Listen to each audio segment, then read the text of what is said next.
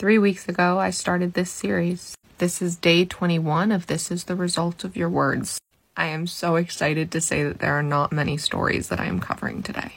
A couple new things, but it's mostly updates and clarifications. I think the fact that there currently is a truce has lessened people wanting to hurt each other. And that's staggering. I'm just going to go straight into it today. If you want the intro, then you can watch one of the other videos in this playlist. Because the sooner I start, the faster it's over, and the more likely people will watch till the end. In Paris, a family was returning from Israel, and when the cab driver found out, he threatened and harassed them.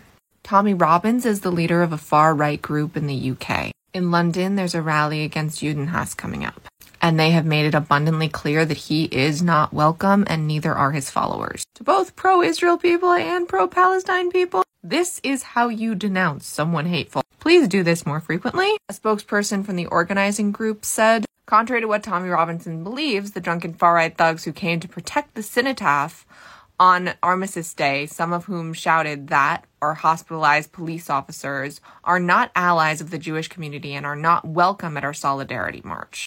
We look forward to seeing those who genuinely support our community invite all our allies to join us and march shoulder to shoulder in solidarity with British Jews. While I think that those who vandalized Indigo Bookstore should absolutely be arrested for hate crime, hearing how it was done is uncalled for and despicable. The operation might have cost 7 figures to arrest 11 people who threw paint and put posters on windows. It was a hate crime, especially since, and I'm gonna say it again, the foundation that the bookstore owners created supports IDF veterans. The IDF is a draft. It is required. Veterans should always be supported, especially when it's a draft. But the way this raid was carried out is horrifying. Somehow they're arresting people for a hate crime while committing a hate crime. Like, that just boggles my mind. The far-right party won in the Dutch election. It is possible that they will not be able to create a coalition. But if they do, they're really bad.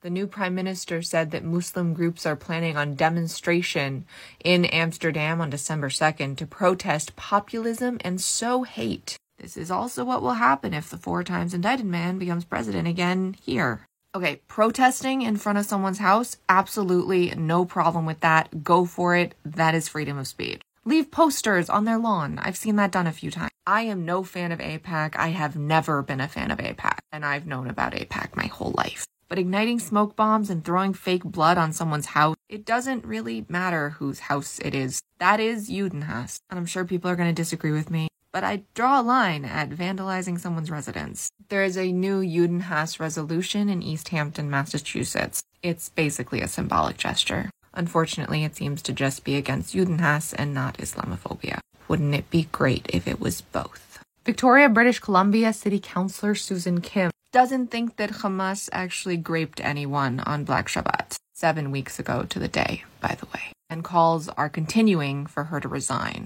It's really scary that we're 7 weeks since this happened, and there are still people with power, political officials, that think it's all false. A Muslim soup kitchen in Dublin didn't open last night because they were too scared after the riots, which very specifically targeted immigrants and Muslims. They burned immigration centers. My friend is Irish and told me that they don't expect this to happen there. There's been so long without this level of unrest, they just don't expect it to happen. Fascism is rearing its ugly head all over the world, and the hate that many pro-Palestinian people have for Israel and Jews, and the hate that many pro-Israeli people have for Palestinians and Muslims, that's making this get worse and happen faster. We have to do better. We have to work to understand each other. We might not always agree, but that can't mean we don't try to see each other's point of view. Let this series be a reminder of what happens when we decide someone else isn't human, whether online or in person. Refuah Shlema to all of us in need of healing. And may the memories of those who have been lost and those who will be lost be a blessing and a revolution for peace, freedom, and safety for all. Shortcast Club